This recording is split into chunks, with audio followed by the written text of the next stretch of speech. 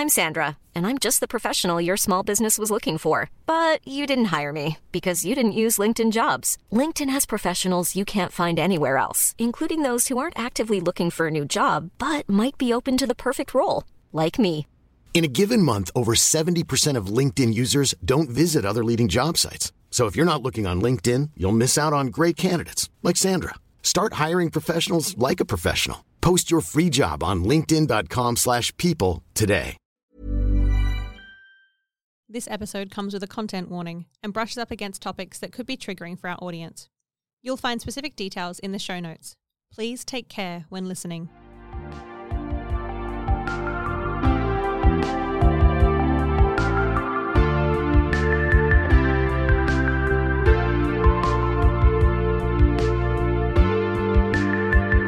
Welcome back to another episode of WA Expose, a podcast about local arts by local artists. As always, I'm your host, Aria Scarlett, with the immense privilege of recording this podcast on Wajak Noongar Budja. Today's guest has been an active participant in the local music scene for over 10 years. This icon of musicians works as a music teacher, songwriter, producer, broadcaster, record label manager, and speaker. She's been an uplifting voice for up-and-coming musicians as the coordinator of Girls Rock Western Australia, channeling her energy and experience into developing programs and opportunities for emerging artists and audiences from across WA. Of course, I can't say all of this without mentioning that this is Burrows. That's such a lovely intro. Thank you so much. Oh, you're very, very welcome. I honestly, like I keep saying, I just steal it from people's Instagram bios and then just add fluff. Yeah, nice.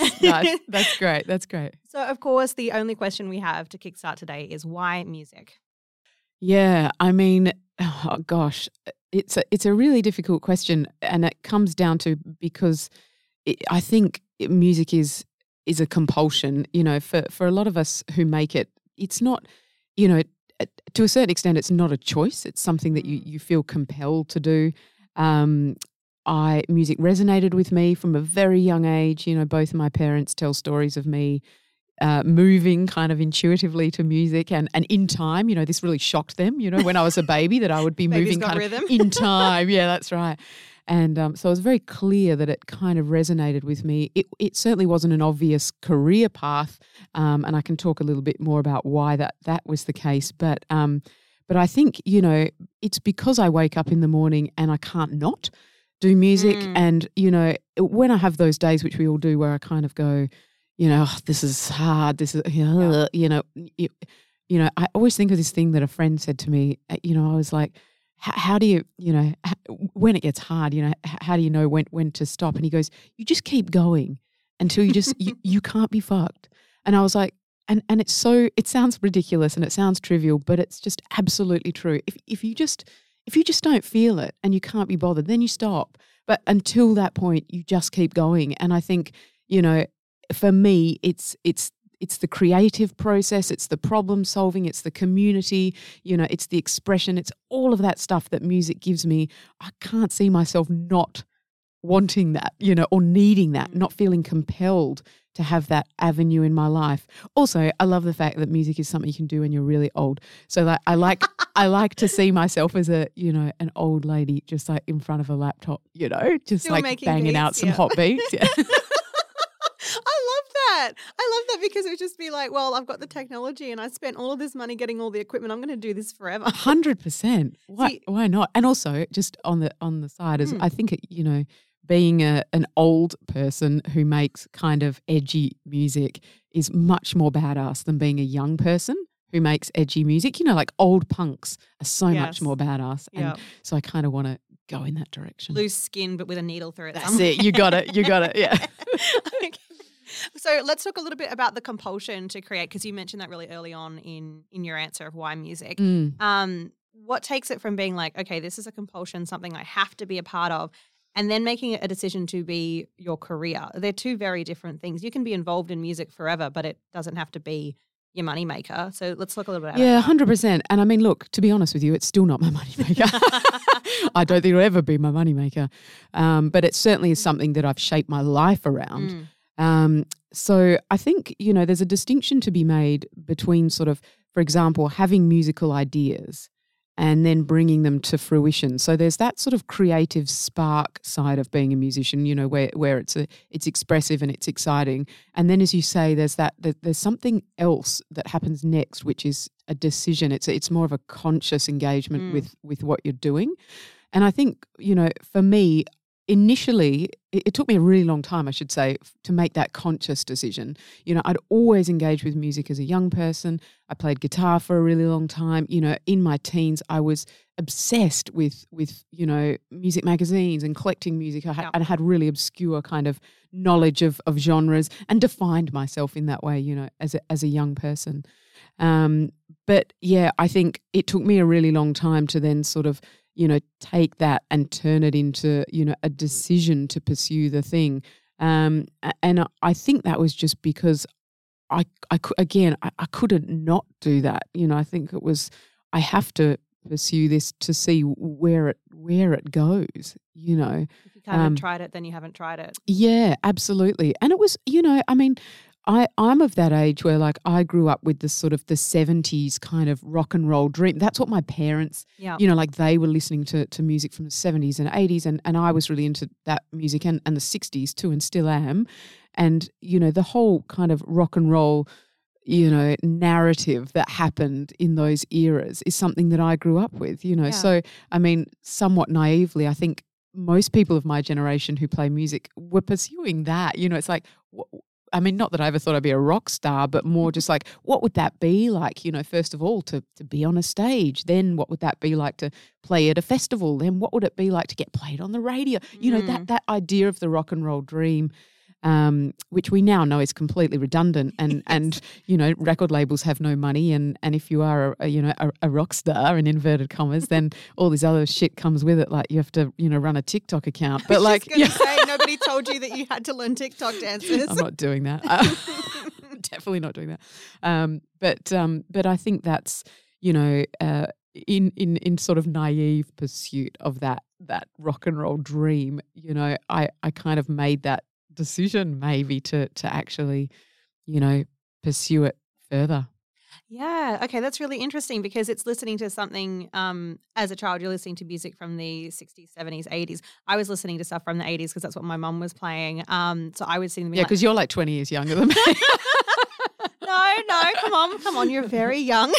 This is an audio podcast, no visuals. I fell in love with things like Blondie and the Ramones, but at the same time, some really, really old classical music. And my mum really loved to play those swoon CDs. So I had a really mixed bag of like inspiration. So who were some of your inspirations growing up?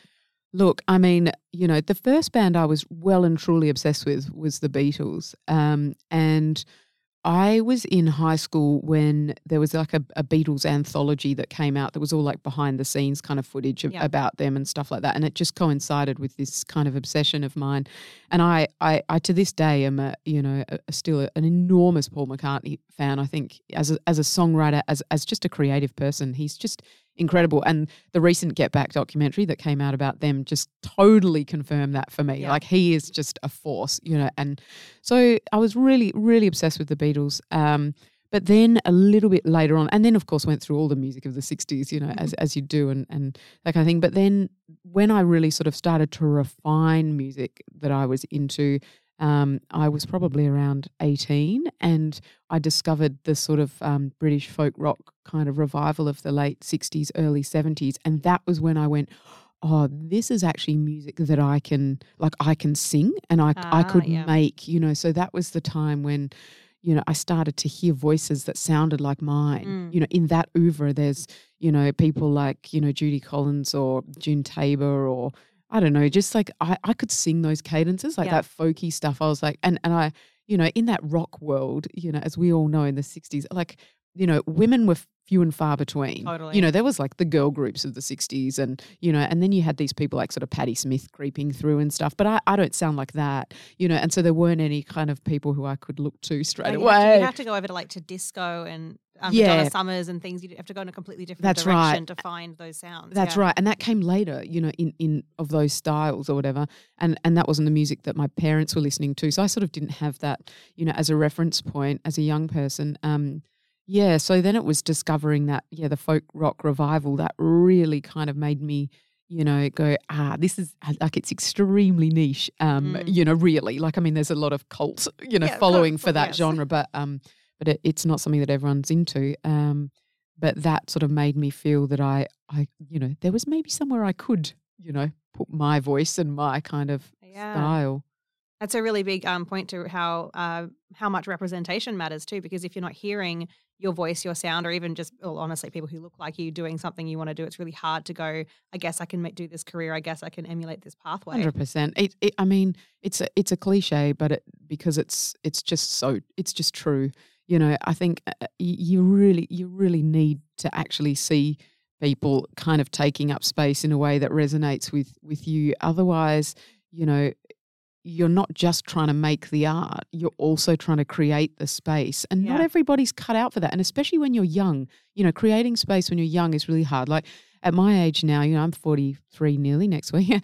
I feel like I can create space for people. Like I feel pretty confident doing that. And I know how to hold space for other people and stuff. But as a young person, you're just trying to navigate who you are, like actually trying to carve out some space for yourself, or battle with other people and say, hey, I deserve to be here. That's really hard. Yeah, and you're still being told that there's only like 3 or 4 career paths in the world anyway. At that point, you were asked to pick a job 4 years earlier, and you've got no clue what you want to do. Exactly. Well, in Perth, when I started playing music, it was still very much the case that there would only be one female on a lineup, if that, like that was, and for example, if you played like psychedelic music or whatever, and there was another woman who played psychedelic music and she got that slot, you knew you wouldn't get it. And what it did was kind of build a bit of competitiveness in the industry, where it'd be like, I don't want so-and-so, like I want to get it. And so there wasn't that sense of,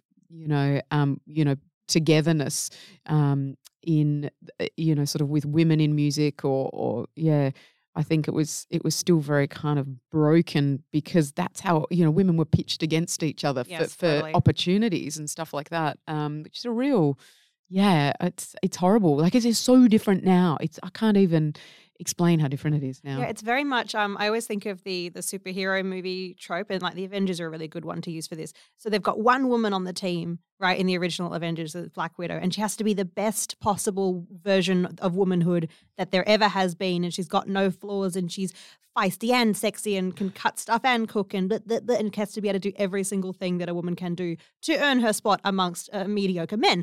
Yeah. Well, and it is exactly the same in music. And I think the other thing is, women don't put themselves forward for opportunities unless, they feel like they're, they really know what they're doing. So they tend to wait. And then by the time they jump into the industry or, whatever, they're that much further behind, So when the guys would all be at the stage where they'd be sort of getting festival opportunities and they'd have their live shows really sort of consolidated, they'd be confident performers, women would be coming in at the age of 30 tentatively, and they've already missed out on all that breeding ground. So then, they're at a deficit when it comes to, festival bookings and taking the next step. So yeah, look, I mean, I'm so glad to say that it looks different now. It's still not, it's still not perfect, still something that, really needs work. But only a couple of weeks ago when I was on a lineup where I was the only. Yeah. I mean, I'm still seeing it across Perth, I don't know, as soon as mainly women stop kind of pushing,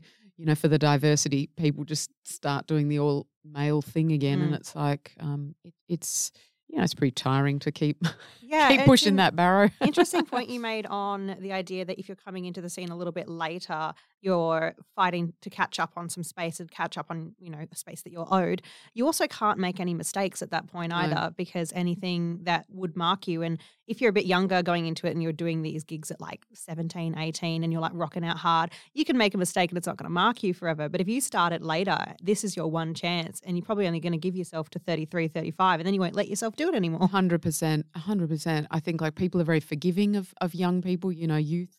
It's like people are still learning, they're, whatever. And there's something really endearing also about sort of, watching people learn and, people love that.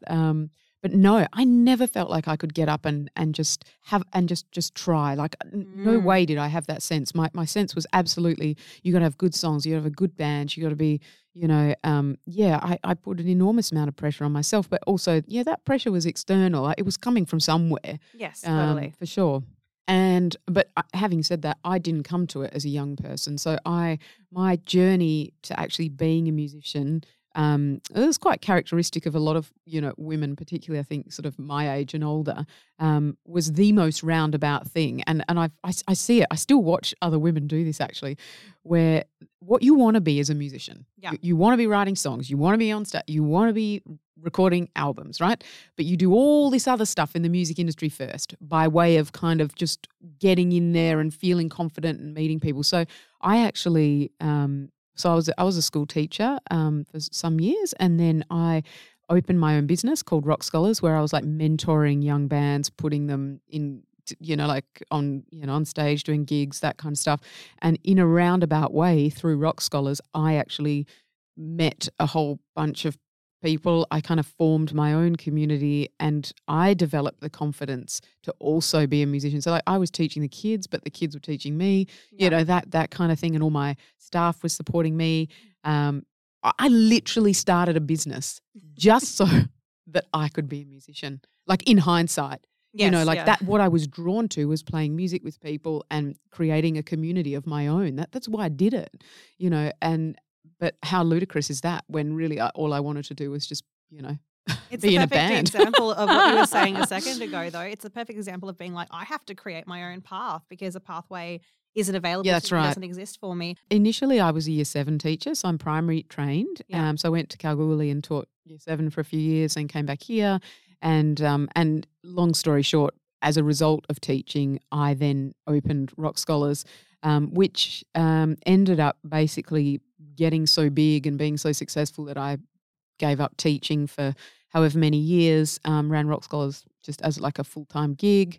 And then, I sold Rock Scholars about, I want to say 5 years ago, something like that. And I believe you.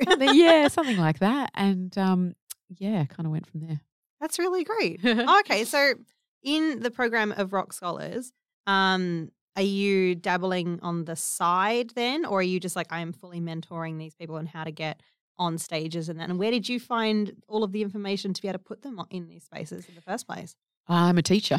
So, when you're a teacher, you just have to know more than the kids. And I think one of my strengths is making people around me feel kind of empowered and inspired, and B, bringing people together like with a common kind of vision or shared values or something. I think that's something I find I can do quite well. So yeah, I mean, I knew how to play instruments, so I already knew how to play like guitar and bass and drums and keys, and I just casually instruments. I dabbled. Oh, like I'm not saying I'm good at them all, but I can play them all. I dabbled in lots of things, and then obviously I had staff who kind of helped. But yeah, through that I met some young folks, and B, some parents who then I kind of formed a band with. And then, so we had this sort of like, it looked a bit like a family band. It was great. Some like older people, younger people. And that was really my first proper band, which was called the Lammas Tide. It was like a psych folk nice. Rock band. So from that band, were you guys just playing locally, or were you just like at the stage of creating music? Like, what was your experience with them? So I tend to, every band I've ever been in, I've written all the songs and sort of led the band. And so I wrote all the songs, but in the Tide, everybody wrote their own parts. So the way that band worked is that I would sort of go in with essentially piano parts and vocal, and then we had drums, bass, guitar and fiddle. Yep. And that, and so everyone would kind of write their own parts, and we basically just kind of refined a set and then just started gigging, and then, just kind of recording and, doing the whole thing. So we put out a full-length album in 2013, and that was pretty much when the band kind of folded, which is actually quite common. So like a debut album, we'd put out EPs before that, but when you put out a debut album, it's a big body of work, and I think you've reached a point there. Quite often you see bands sort of fold after they put out a debut release. Yeah. Yeah. I mean, it was one of those things that unfortunately, if it doesn't immediately take off from there, you sort of look at each other and go, well, we sunk 10 grand into this and we're all very tired. Yeah, that's exactly right. Okay. So that definitely speaks to like the compulsion you were talking about at the start, where it's like, I am this thing that needed to be fed. And being that you talk about like your parents' love of music and that, does that mean that your family is incredibly musical as well, or not really? Yeah, I mean, I would say yes to that. My parents, the one thing I'm the most grateful to them for is that they're both just absolute music lovers, like really, truly, and their taste is very broad, very eclectic. So my mum responds sort of on a physical kind of emotional level to music. She loves to dance. I remember her, she was obsessed with U2, in the 80s. I remember her like just lying on the floor. She's now kind of deaf, which is, but she used to like have the speakers either side of her head, and just really like feeling this stuff. And my dad, his approach was more gentle, but more sort of cerebral. So he would research and he knew everything about all the bands. He would pore over like books and liner notes and, he had this immense kind of musical knowledge. Not to say my mum doesn't either, but my dad particularly loves that, the history of music and bands, and like he can tell you, oh, so-and-so played on that. So we had a big record collection, but more importantly, I think it was more like music was at the center of our home. It wasn't an incidental. We didn't have like the radio on and no one paid attention. Yeah. It was like we put on a tape and everybody listened to it, everybody danced. Or Dad came home from work, went into the lounge, and instead of watching TV, he put on a record and he just sat there. He didn't do anything else, so I had this modeling of like music has value, just, in its own right. It's you know what I mean? Like, yes, completely. Yeah. Again, feeding the compulsion seems to be like an entire family one, but also something that's really special that you got to just talk about was that everybody would sit around and just listen to music and experience one media at a time, which I think is very rare. What is it these days? Yeah. Like like we're all on our phone, all that kind of stuff. So, yeah. And I often talk about like the need to create content on content on content. So like if you can't just be like, and I'm creating this one song, I also have to get a behind the scenes of me creating said song and a behind the scenes of creating that one song. That's right. So we're all in our own little time warp, really. Yeah. Exactly. All right. So I think that's a really good place to take our first little quick break. And then when we come back, I would love to talk to you about your current experiments in music and all of the amazing stuff you've done with Word Rumors and things like that. But more importantly, what you want to see in the music scene moving forward. Great.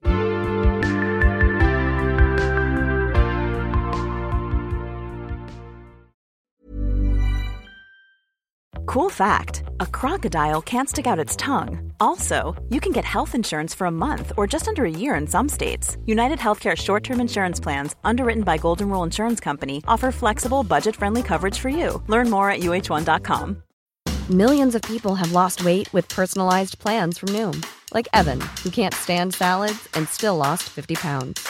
Salads generally for most people are the easy button, right? For me, that wasn't an option. I never really was a salad guy. That's just not who I am. But Noom worked for me. Get your personalized plan today at Noom.com. Real Noom user compensated to provide their story. In 4 weeks, the typical Noom user can expect to lose 1 to 2 pounds per week. Individual results may vary.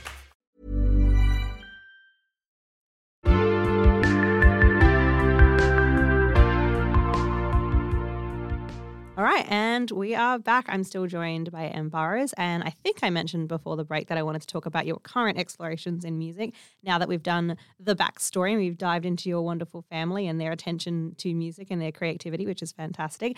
So tell me a bit about what you create now and how it was influenced by your love of music. So now I make music that could loosely be described as new wave electronic. I've been sort of lately pushing a bit into the sort of, I guess, post-disco kind of proto-house sort of scene. It's all got a bit of a sort of late 70s, early 80s kind of sound to it. it's been really exciting. The reason I kind of moved into that space, I think, is because I embarked on the journey of production, learning how to produce my own music. And the reason for that is probably because, having played in bands like the Lammas Tide, where other people always recorded or like wrote the parts and then recorded the songs, and then you'd employ a mix engineer and you'd do all this stuff. I just always felt that the final product was not exactly how it sounded in my head.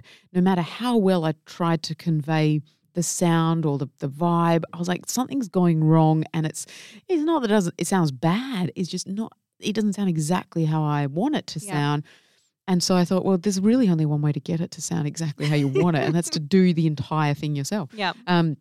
So I went back to study audio at SAE as a mature age student, and loved that. Like, that was just really, it was, it was a bit of a dream come true in a lot of ways for me, because I always wanted to be like a studio engineer, and being able to sit in, studios with giant consoles and they, for learning purposes, the college will get all the stems of famous songs and you remix them. So it'd be like, here's, Let's Get It On by Marvin Gaye, or Heard It Through the Grapevine or something. And I'd just be sitting in the class going, oh my God, this is amazing. And all the kids are like, whatever. Like, all right then.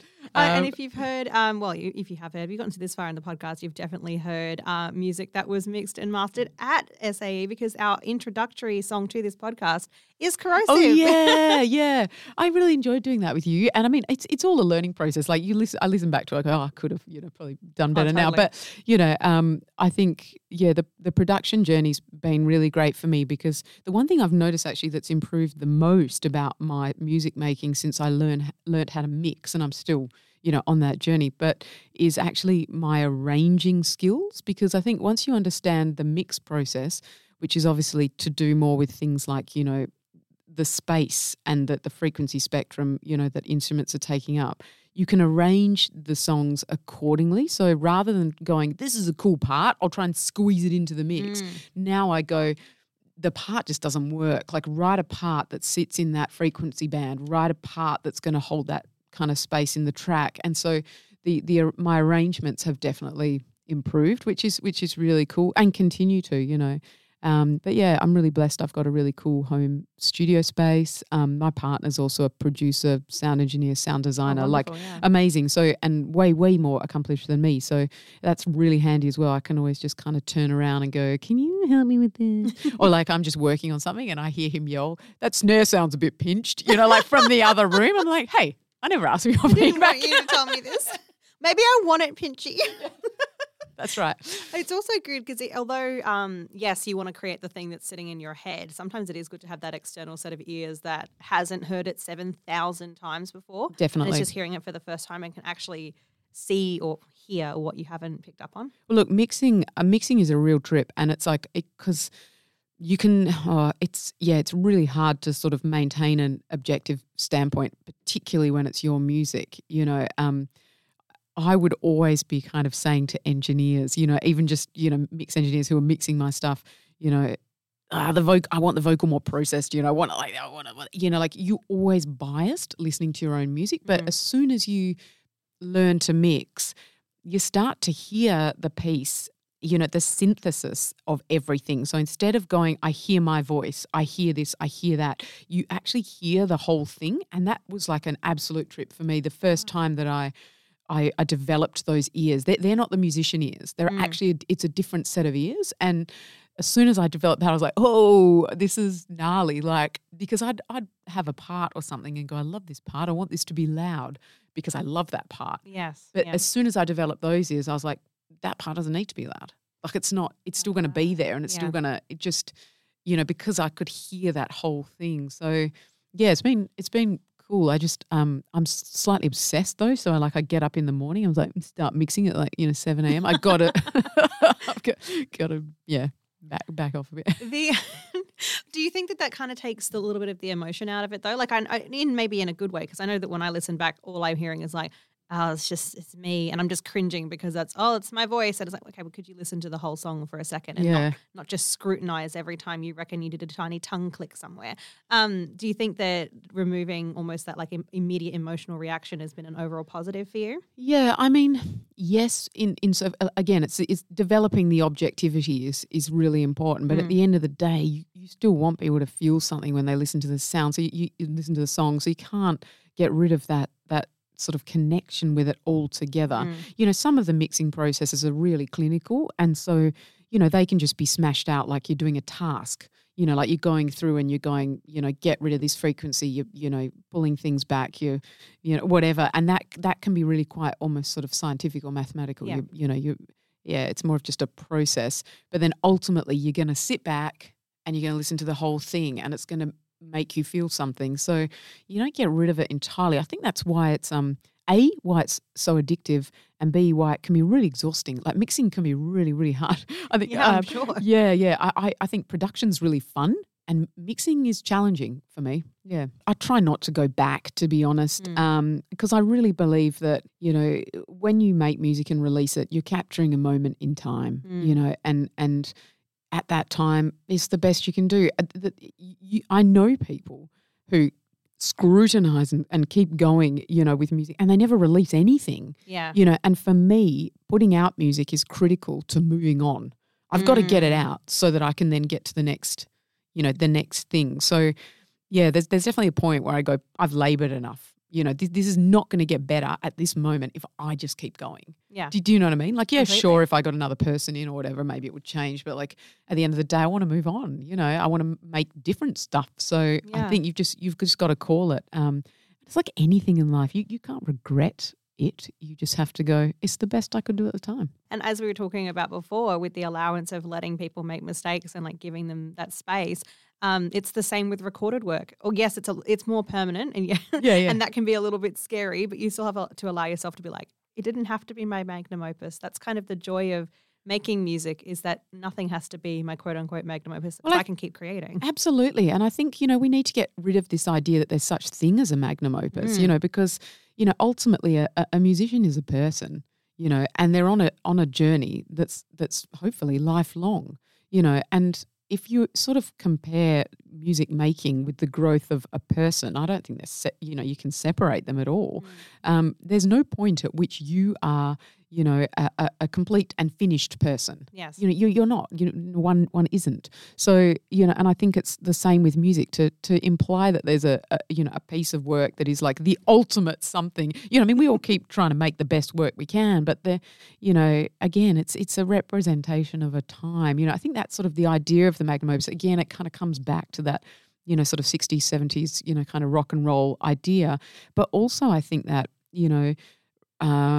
post kind of Renaissance idea of like musicians being, or like having a genius or something like that, where you can just sort of create this thing that comes out of nowhere. Yeah, the prodigy. Yeah. And I mean, I don't know. I don't really agree with all the kind of that stuff, to be honest. I mean, I'm not airy-fairy about music making. I mean, you have these moments which feel like magic and they're awesome, but they're just made by a human who's having who's a culmination of their musical life and their life in general, and sometimes it's magic, something works, but honestly, I mean, I don't know, maybe it sounds not very emotional or spiritual to say this, but it's it probably can be broken down to things like, an equal distribution of frequency spectrum. And, probably, you totally. actually probably can go, there's nothing, I mean, I know we all like to go, music is something we don't understand it. It's amazing. And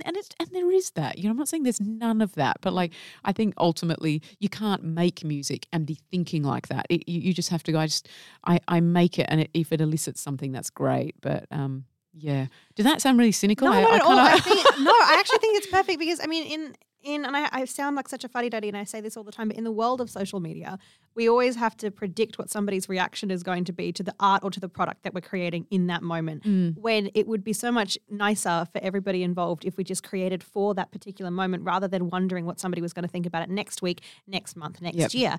Honestly, somebody can decide what my magnum opus is when I'm dead. That's right. And that would be great if I'm ever so lucky for people to bother to research me that much. Well, that's right. And who gets to make that call? You know, who gets to say, this is this person's seminal work? You know, I mean, it used to be like these kind of old white male, you know, music critics who'd be like, I declare this album this person's finest work. Well, they developed the canon. They developed That's right. We learnt about it a lot throughout university. It would be like, there are all of these composers and they're all amazing, but here are these 4 and we've decided, I don't know who we is, but we've decided that they are the ones, and you will learn everything they've ever done. And yes, I'm talking about Mozart, and yes, I'm talking about old white Beethoven. dudes, all this, 100%. All this stuff that that people keep reproducing and reproducing and reproducing just to prove to themselves that it was any good in the first place. Yeah, that's right. No, and I'm sorry, but the magic flute's incredibly boring and rather stupid. Oh, look, and I mean, there's, you know, the same thing as exists in, like, you know, rock music and pop music. You know, it's like the canons just, you know, it's actually just, you know, a problem,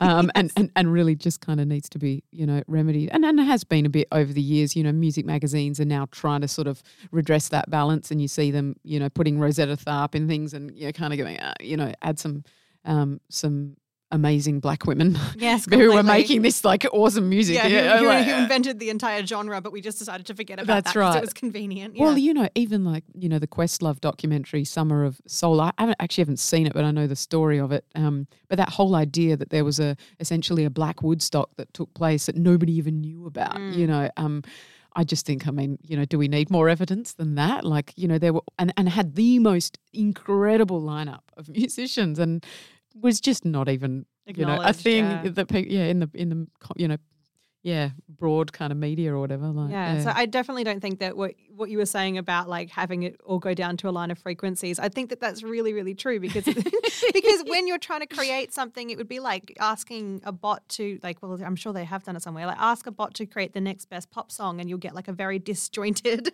range of crap. But it probably would be what would be considered best by today's algorithm. Yeah. But next week it'll be different. Yeah.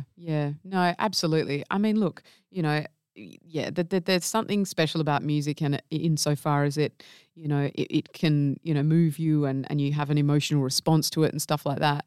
But you also have emotional responses to like food, and food moves you, and no one goes like, wow, food is so spiritual, you know. It's like the person who made that, you know, some kind of genius. It's like we did start doing that with the era of Celebrity Chef. Actually, that's a fair point. We did. And again, it all started being white men for a really long time. Yeah, that's right. Jamie Oliver. We've done it.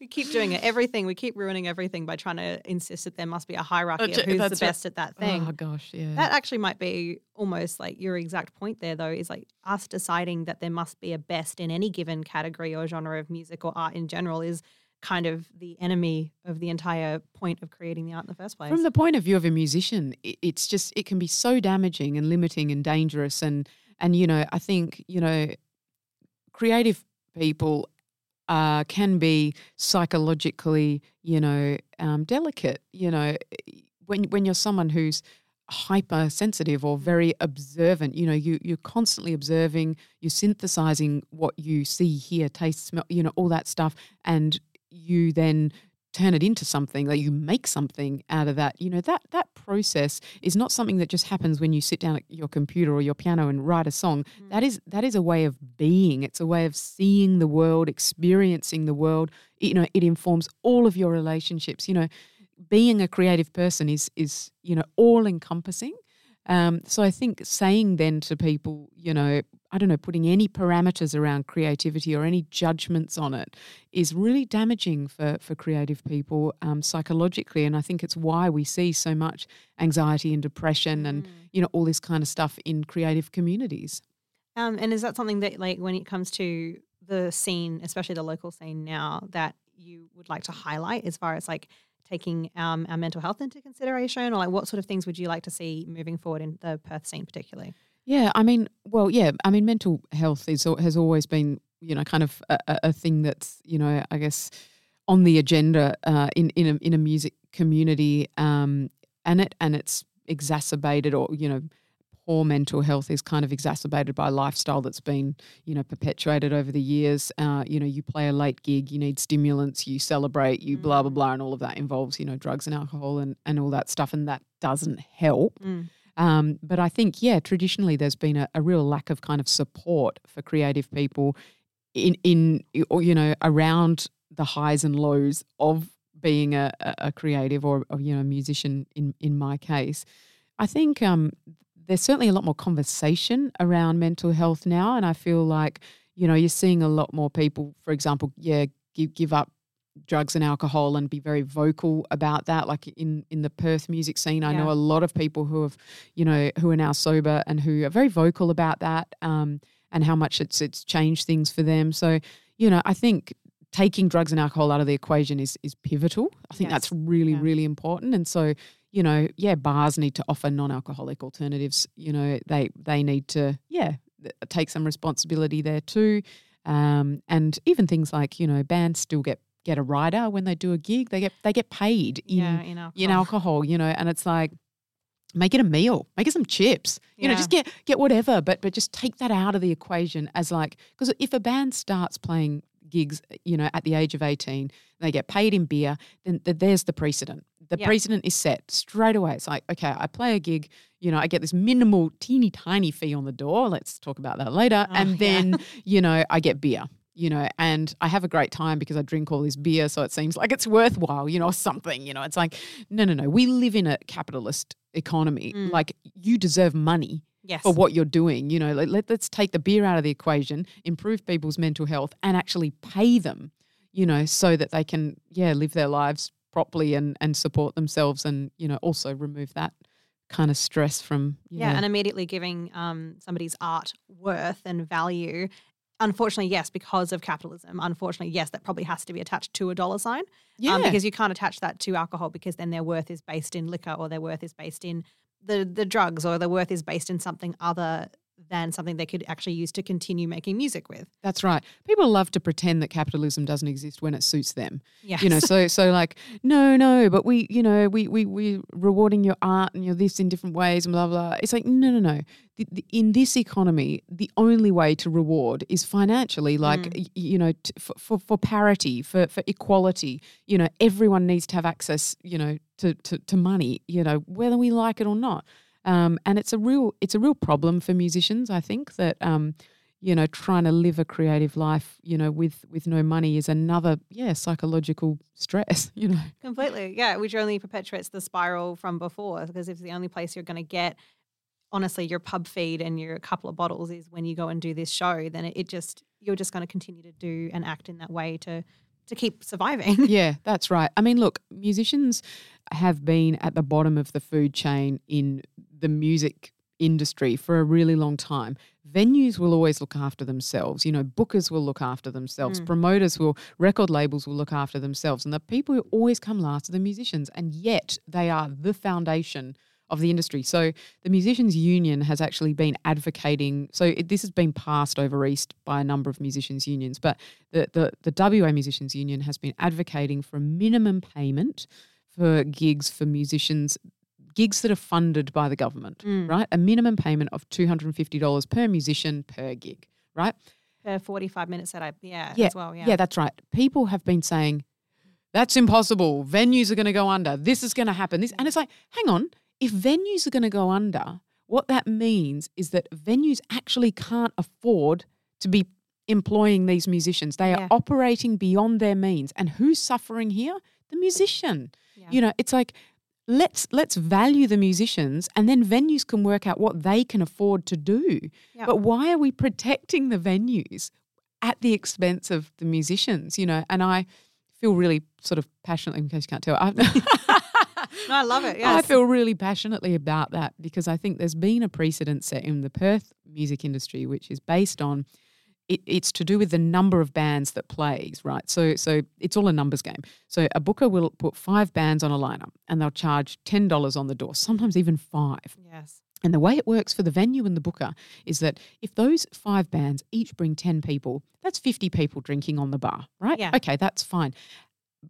So the bar will still, have money. It's a numbers game. The more bands there are, the more people are there. However, for the bands, if there's 5 bands on the and they're only charging $10 on the door, and they're bringing 10 people each. I mean, they're lucky to make, $40 each or something, $40 a band. Yeah, a band. And it's like something is wrong here. Like, and they all bumped in at 2:00, so they've been there for 6 hours before the show even bloody started. Well, that's the other thing. At least one band is playing after midnight and nobody's there. Yeah.